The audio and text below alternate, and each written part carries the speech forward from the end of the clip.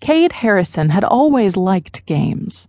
He might even have to say that he lived and breathed just to engage in almost any type of sporting event. It was the one thing he was good at, the only thing at which he'd ever excelled, and he didn't like to lose. Unfortunately, he'd been losing for the last 2 months, and it was really beginning to piss him off. Where the hell is she? Tracking down Asha Paritala had almost become a competitive sport. Cade had been working on cornering Asha for 2 months, traveling from one side of the country to the other, only to come up empty-handed every single time. He was losing this particular contest, and he didn't like it. The woman was smart, ditching him before he could quite catch up with her. Cade had no doubt he and Asha were playing a game of cat and mouse, and she was avoiding him. God knew he'd left enough messages in various places that she must have gotten at least one of them. She was evading him for some unknown reason, but the cat was going to pounce. Just as soon as he could corner the cagey little mouse.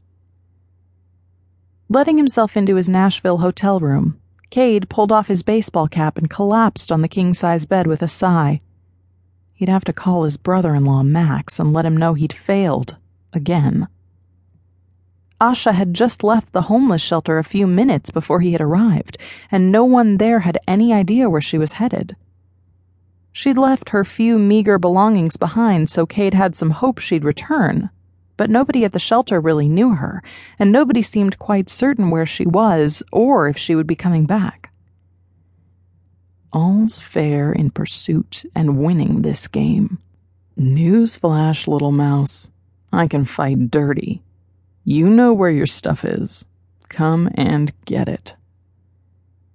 Grinning, Cade rolled over on the bed and grabbed up the bag with Asha's belongings, only wrestling with his conscience for a moment about taking her things and leaving her a message where they could be picked up. He'd give them back if and when she showed up. In the meantime, he'd use any clue he could find to figure out exactly who she was, and if there was any chance she was a lost sibling to Max. He'd wasted 2 months getting this favor done, tracking down a woman he didn't know, a woman who could possibly be related to Max, and he was going to bring it to an end. Although his twin, Travis, did most of the work in Tampa for the Harrison Corporation, Cade did have some responsibilities that he'd insisted on taking over once his football career had ended, and he eventually needed to get back to Tampa. He grimaced as he stretched his body out on the bed.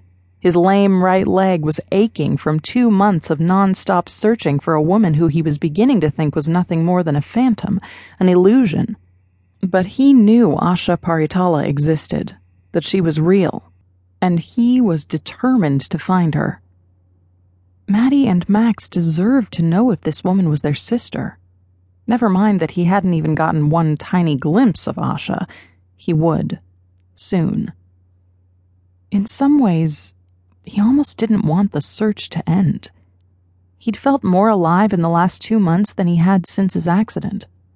Matching wits with the unknown female was a challenge, and there was nothing Cade loved more than winning a difficult game. Gut instinct told him that she knew he was looking for her. The question was, why was she running away? It wasn't like he wanted anything except information from her, and it could gain her 2 siblings who she'd never known existed. There weren't many people who wouldn't want to be related to Max and Maddie, seeing as they were 2 of the richest people in the world, in addition to being 2 of the kindest individuals Cade knew.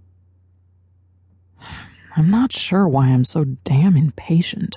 It isn't like I have anything else to do until Travis needs me, he said to himself grimly, admitting that his twin rarely called on him for anything, and Travis never needed anyone.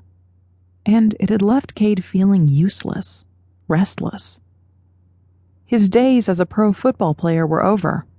His stint as a star quarterback for the Florida Cougars was nothing more than a memory, the one thing he loved having been torn away from him almost 2 years ago, when a drunk driver had failed to see him on his motorcycle.